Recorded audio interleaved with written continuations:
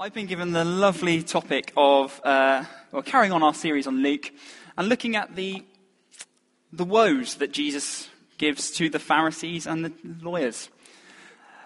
Yeah, I could have had a nice, easy one, no, Jesus is a good shepherd, or Jesus loves you sermon. I get the one where he's being a bit offensive and a bit in your face, so I don't mind. That's fine. I'm going to call this morning, Do You See It? Because I think that's what we want, what Jesus is really getting at in these three small sections. He's already said this to his disciples. Blessed are the eyes that see what you see, for I tell you that many prophets and kings wanted to see what you see but did not see it, and to hear what you hear but did not hear it. Thank you, Jimmy. Okay. Blessed are the eyes that saw, didn't see that, I must admit. Okay. Blessed are those that see clearly what God's got put for them. Now, this isn't the passage I was asked to preach on, but it's a good introduction. Here's where we start then. Okay, I'll read from the NIV. If you've got your Bibles, I want to turn to it. This is Luke chapter 11 and verses 29 all the way through to 54. As the crowds increased, Jesus said, "This is a wicked generation. It asks for a miraculous sign, but none will be given to it, except for the sign of Jonah. For as Jonah was a sign to the Ninevites, so also will the Son of Man be to this generation. The Queen of the South will rise at the judgment with the men of this generation and condemn them. For she came from the ends of the earth to listen to Solomon's wisdom, and now one greater than Solomon is here.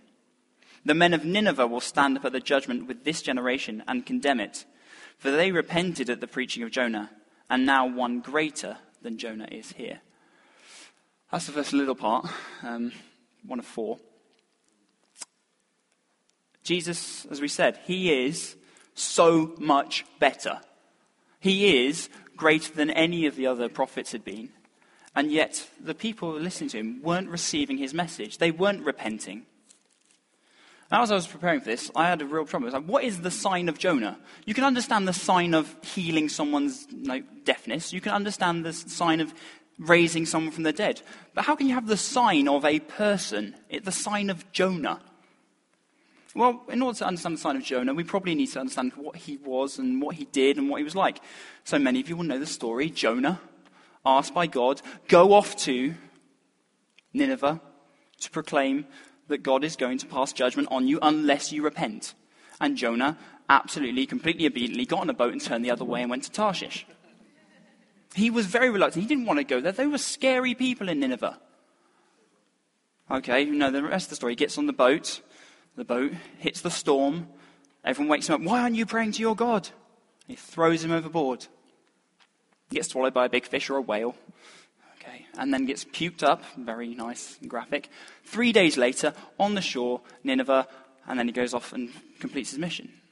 He goes to preach to the Ninevites and gets really, really, really annoyed when they do what he asks them to.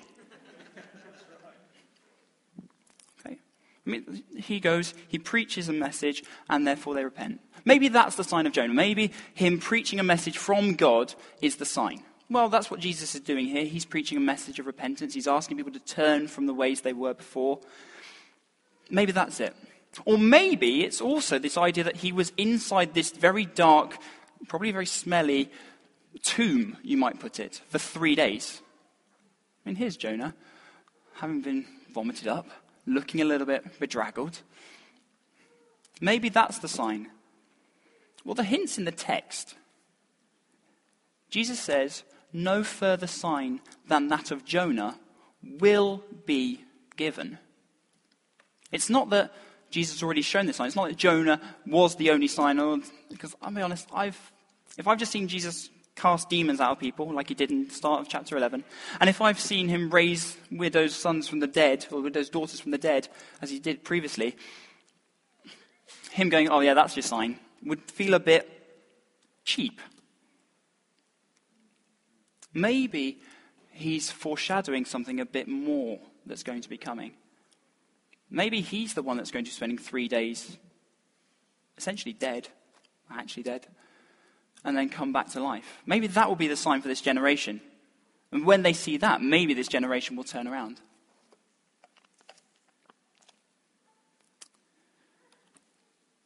We compare Jonah to Jesus. Jonah, reluctant. Jesus, obedient. Jonah, resentful. Jesus, joyful. Jonah, in the fish. Jesus, actually dead. And then the big one here. Jonah, successful in his mission for getting people to repent. But Jesus, not. That seems wrong. We just said that this Jesus is greater. How can this Jesus be greater if the people aren't turning to him?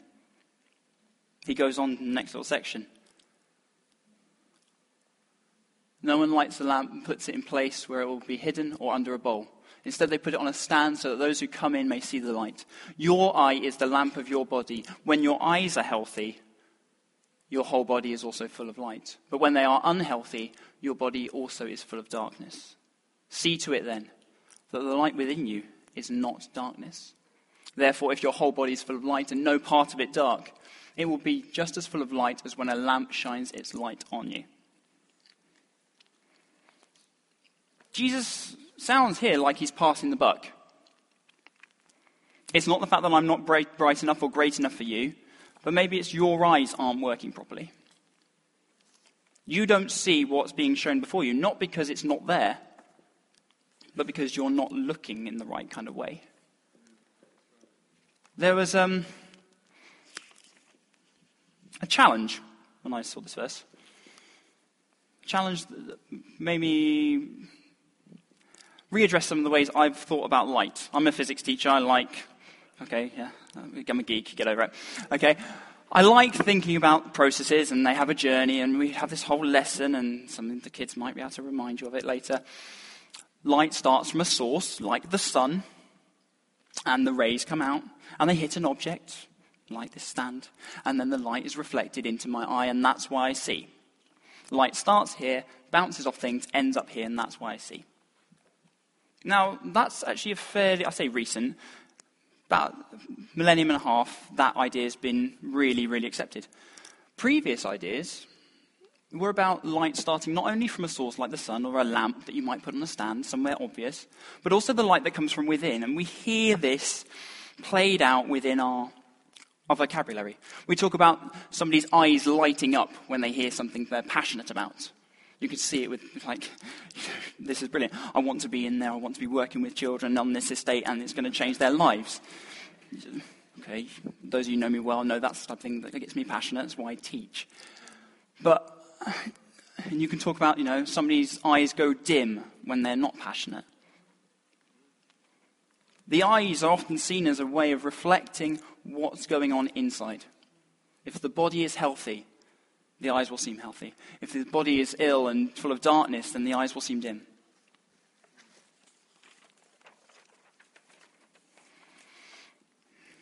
Actually, it's a Greek idea.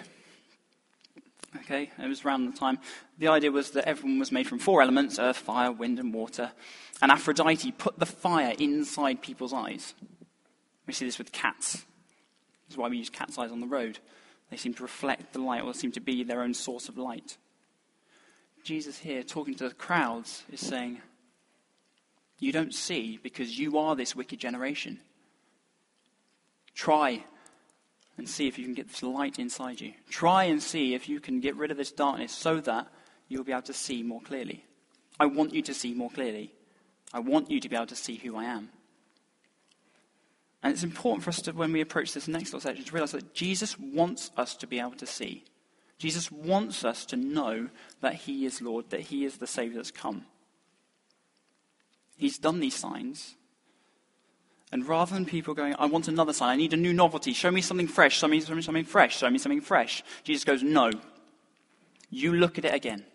You look at it with clear eyes.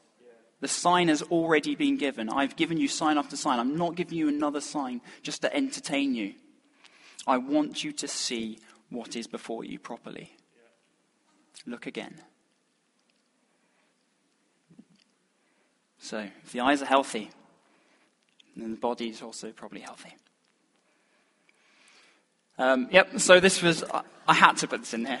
Like I said, this whole idea that you have light that comes from within you. This strength. If you found this picture, Graham, you know you'd put it in as well. So, yeah, absolutely. That light that is within you. Now, we're very lucky. We have a source of light within us now. Jesus came, Jesus died, so that the Holy Spirit could come and be our new testimony. I loved what you said earlier. We are non-stick. Okay? The darkness has no place inside us anymore. You want to bring light to the world, you bring it in your eyes, you bring it in your passion, you bring it as you are the lamp on a stand. Yes. Jesus was there, obvious in front of people. He was doing miracles. His disciples had already been given power. He gave them the Holy Spirit, and they cast demons out of people. They preached the gospel. They're ready. This could be us. Don't hide under a bowl. Cultivate that light within you. And go for it. Yeah. So Jesus has been talking to the crowds. Jesus has encouraged the crowds. He said, look, I am here before you. And now, he's turning up the heat. Now, Jesus is really going on the offensive. Quite literally. Jesus finished speaking. A Pharisee invited him to eat with him. So he went in and reclined at the table. That first statement doesn't mean much. Unless you put it with the next one. But the Pharisee was surprised when he noticed that Jesus did not wash before the meal first. It's like me turning up at your house. You know, your house where the rule is you take your shoes off. And I just kind of waltz in, been through the mud, and just plonk myself on your sofa, put my shoes on the sofa. This is what Jesus had done. He was so offensive to these Pharisees. They've made the rules up. They're very strict. You do the ceremonial washing. You get rid of all that external impurity before you sit down and have a meal with us. He's at their house. He's their guest at their meal. But yet he's not playing by their rules. So, Jesus notices that these Pharisees aren't very happy with him not washing his hands. He says, now then, you Pharisees, you clean the outside of the cup and the dish, but inside you are full of greed and wickedness. You foolish people, did not the one who made the outside also make the inside? But now as for what is inside you, be generous to the poor, and everything will be clean for you. It feels like Jesus is already on his high horse and is about to start really hammering these guys with these woes. But I cut this here for a reason. Jesus gives the Pharisees an out. He gives them a way that they can be made clean. You'll notice, be generous to the poor, and everything will be clean for you. He hits the nail on the head. He says, do you know what? Where you are now is not good. The outsides of your cups, they look all polished and sparkling and clean, and you've done all this ceremonial washing. But inside you are full of wickedness and greed. Give to the poor. Now, I read something really interesting. The two items that he mentions that need to be cleaned are the cup and the bowl. What do the poor need?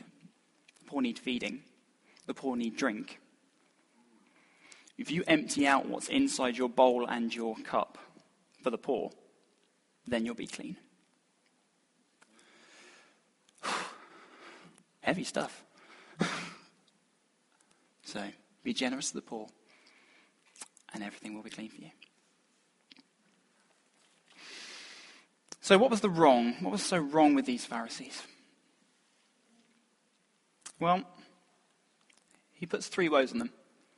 Woe to you Pharisees, because you give God 1/10 of your mint, your rue, and all other kinds of garden herbs. But you neglect justice and the love of God. You should have practiced the latter without leaving the former undone. Woe to you Pharisees, because you love the most important seats in the synagogues and respectful greetings in the marketplaces. And woe to you, because you are like unmarked graves, which people walk over without knowing it. What does this word woe mean? Does it mean completely and utterly judgment on you, shame on you? I saw a car advert recently which shocked me to the core. It was actually pretty horrible. It was about a driver speeding. It wasn't a drunk driver. Driver speeding and plows through some children. And at the end, the 3 words, thick Irish accent, shame on you. And that completely undermined the tone of the entire advert. It's not like Jesus is going in here and going, shame on you because you don't do this. Shame on you, I'm so much better than you. Shame on you. Because if Jesus goes in there and goes, shame on you, I need to exalt myself above you in this way, he undermines his own servant kingship. He undermines his own point that you have to have the most respectful places and be elevated above everybody else, even though he's entitled to be so. Jesus here says, woe. The woe is there. It's one of, this is such a shame. Not shame on you, but this is such a shame that this is happening. You are supposed to be the leaders of this people. You are supposed to be their government officials. You are supposed to be the ones that point these people to God. You are supposed to be the sign. I've come to be the new sign, but you are supposed to be the sign that points people towards their God. So, it's all about the small details. The Pharisees were tithing all of their mint, the rue, all their herbs. Now the law says, give a tithe of your grain, give a tithe of your first fruits. Actually, they made allowances for the nitpicking of making sure you've tithed every single correct leaf off all of your little bits of herbs and spices. This was what they were up to. They were up to this such small detail that they were losing sight of what really mattered. That God was a God of justice. God was a God of mercy. God was a God that was really interested in the poor.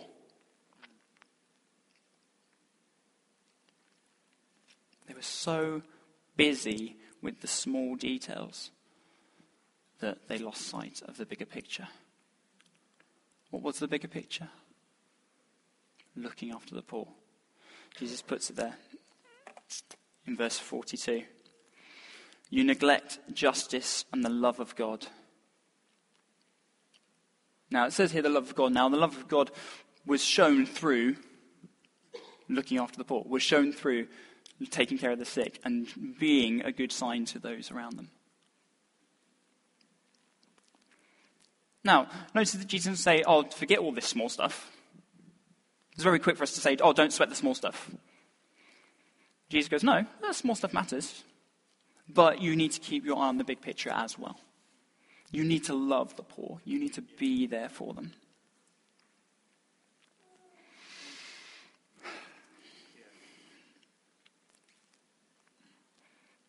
Go back to that in a second.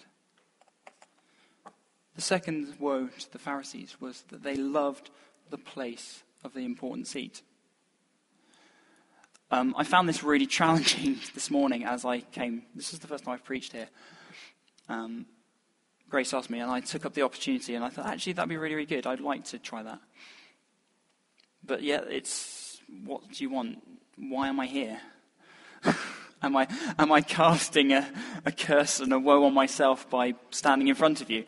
This was a worry all morning, and I want to say thank you to those of you who have texted me and said, you know what, actually, you're going to do fine. I want to thank you for your prayers this morning. Yeah, it was terrifying. But how do we... There are positions that are very public and in front of people. But if that's the only reason why people do that, is for the acknowledgement and for the acclaim and for the polite nod and the oh, you did really well after the service, then there's something wrong. This is why Jesus was having a go at the Pharisees. Do you know what you're doing? You're saying you're putting up this celebrity culture, essentially. Wave at us, aren't we great? We get the best seats inside the marketplaces. Everybody nods and smiles at us and say, aren't you great? Jesus says, that's silly. You want the important seats in the synagogues and the greetings in the marketplaces.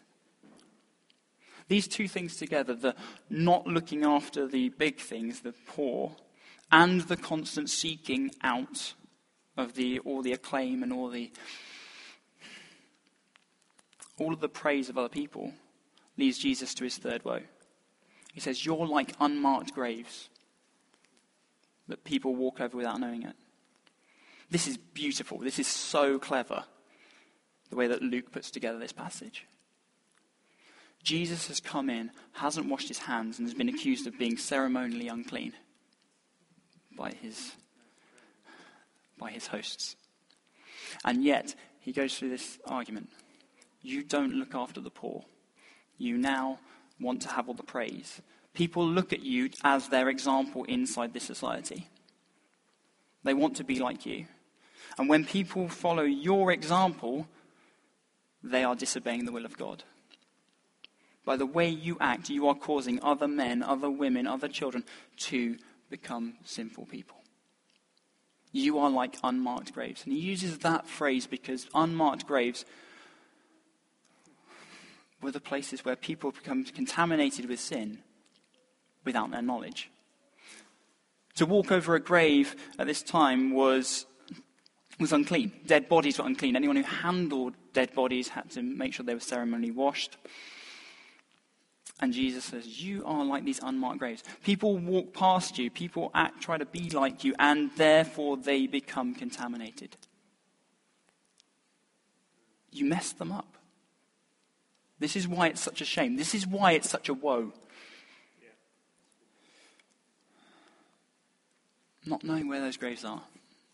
People wander over them, not even realizing that they are becoming contaminated. They're having all this sin stick to them. They can't access God. They can't see God in the clarity that they should be able to because of the Pharisees. Jesus is showing both care to the people in general and to the Pharisees themselves by highlighting this point to them. We'd be very keen, I suspect, to go outside and rather than addressing this sin and this nature, we could go outside and we could say, oh, isn't it a really bad job that, Graham, I can't pick on Steve, he's not here. Isn't it a really bad job that Graham does all these things and it just makes me angry and it makes me not want to come to church or whatever. It stirs up my inners and I don't like what it's becoming. It could be so easy for Jesus to go outside and to slander the Pharisees. But instead he addresses them head on. It's confrontational. Jesus, meek and mild in the manger, is not really the one we see right now. Now, sitting at the sides have been these experts in the law. Some translation call them lawyers. That's a bit intense, isn't it? That's the kind of level that they knew the law inside and out. So one of the experts says, hang on. I haven't put it here. One of the experts in the law answered him, he said, teacher, when you say these things to the Pharisees, you insult us also. Now, that's putting your head above the parapet, really. Jesus just had a proper go at the Pharisees. The teachers of the law are now there. And Jesus turns on them. One of the experts in the law said this. Now Jesus is there replying, and you, experts in the law, woe to you, because you load people down with burdens they can hardly carry, and you yourselves will not lift one finger to help them. Woe to you, because you build tombs for the prophets, and it was your forefathers who killed them, so you testify that you approve of what your forefathers did. They killed the prophets, and you build their tombs. Because this, God in his wisdom said, I will send the prophets and apostles, some of whom they will kill, and others they will persecute. Therefore, this generation will be held responsible for the blood of all the prophets that has been shed since the beginning of the world, from the blood of Abel to the blood of Zechariah, who was killed between the altar and the sanctuary. Yes, I tell you, this generation will be held responsible for it all.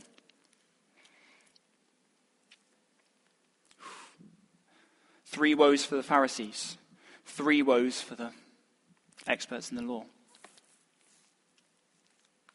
We've looked at what the problems with the Pharisees were, that they were too nitpicking and they were too focused on the fine detail to see the larger picture, that they exalted themselves and therefore became a stumbling block to those around them. What does Jesus pick up on with the teach the law? Well, it's mostly one point. He says they burden people with so many laws and rules that people can't help themselves, and they don't help the people in the community either. They had so many rules to try and prevent the major transgressions. It wasn't done out of malice or spite, often. These teachers of the law were there trying to make sure people didn't sin, that people didn't become ceremonially unclean. But it was so loaded on top of you and me. Anyone here ever had a heavy work day? When you think, look, this doesn't work. Every time I get one piece of work done, I get another 6 on top of me. Snowed under with laws. The second point is quite pretty. I like this.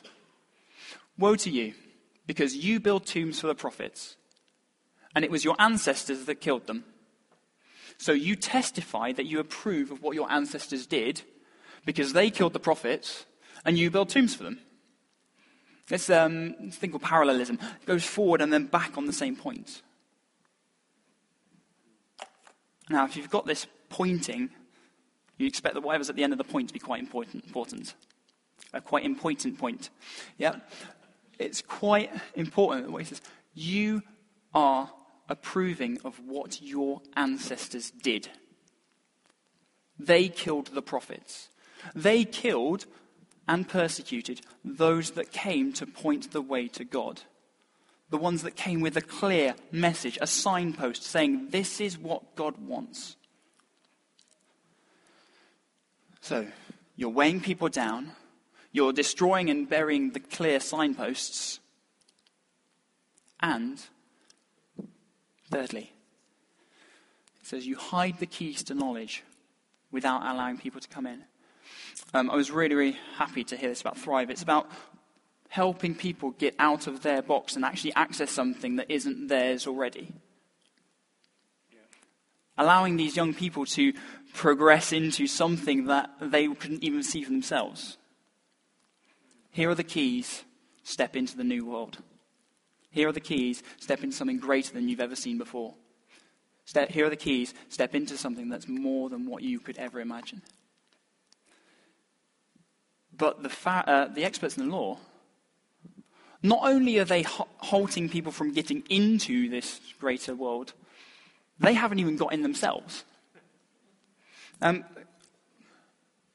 back a second. Ever been here? I know I talked to TA earlier.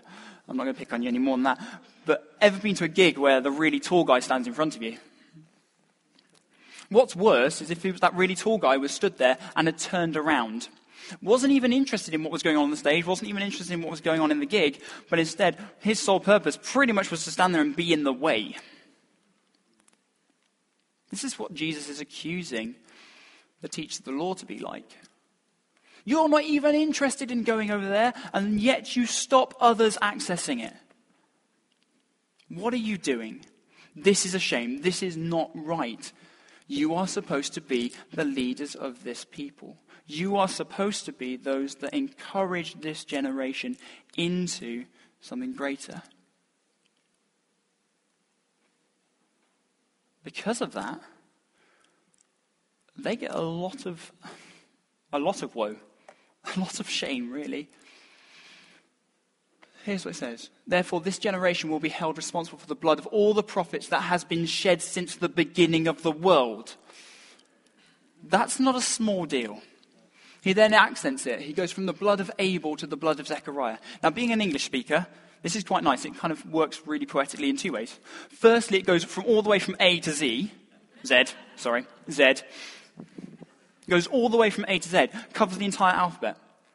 In Hebrew, or actually in the way that Jesus phrases this, it works even better.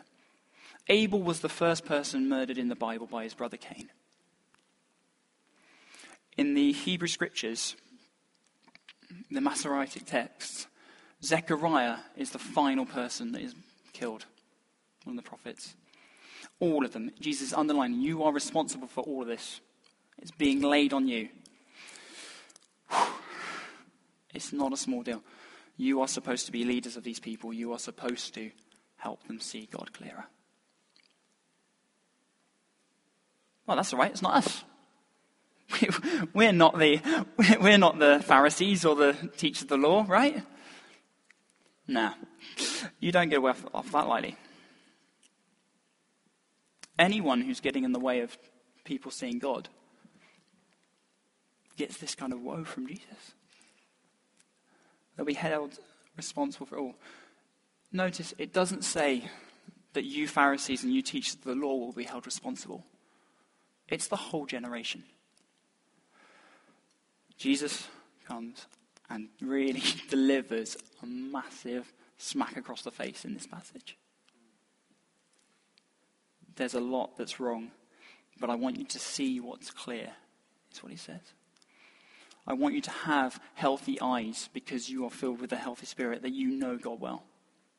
I want you to notice that I am the greater light, greater than Solomon, greater than Jonah. There's something, I've missed this and I'll come back to it now. There's something very important about Jesus picking Solomon and Jonah.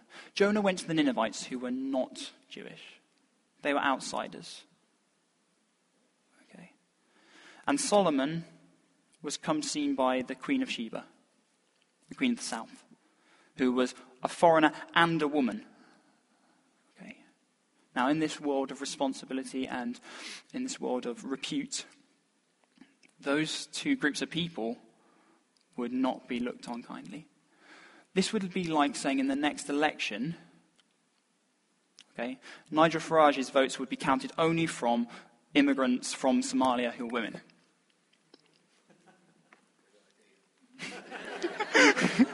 Now, I tried to hold back from too much political input today, okay, but it would be like that. It would be, they're going to be judged by those people that they deemed to be much lower than them, the outsiders, the women outsiders. He's saying, you should be better than this. A sign that is greater is stood in front of you, yet your transgressions are so much worse that you can't see it. Here they are. You don't love the poor. You're dealing with all the nitty-gritty too much. He lays it out for them in such a way that they can't really ignore it. Well, they don't ignore it, because Jesus goes outside, and instead of kind of taking what he says on board, they start to oppose him fiercely and besiege him with questions, waiting to catch him in something he might say. Deflecting. They don't want to accept what Jesus said to them. Instead, they deflect more questions. Go on. If you slip up once, that means go, got ya.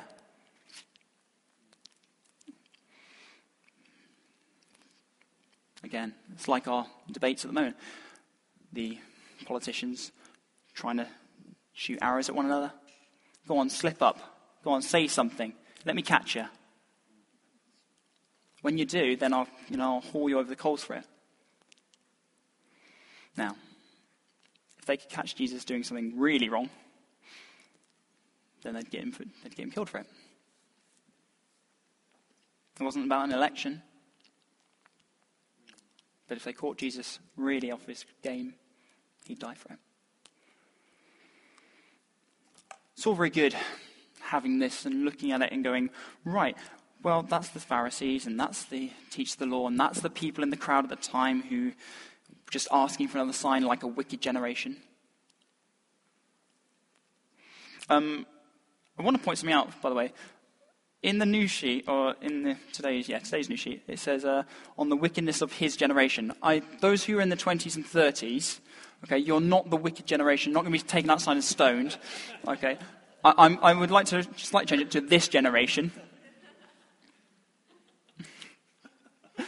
Okay, that includes all of you in here now, especially you youngins. Okay, but are they asking for more signs? There was somebody else that asked Jesus for a few signs in the book of Luke. He asked him for 3. The first sign was he asked Jesus to feed himself. I think you see where I'm getting at here.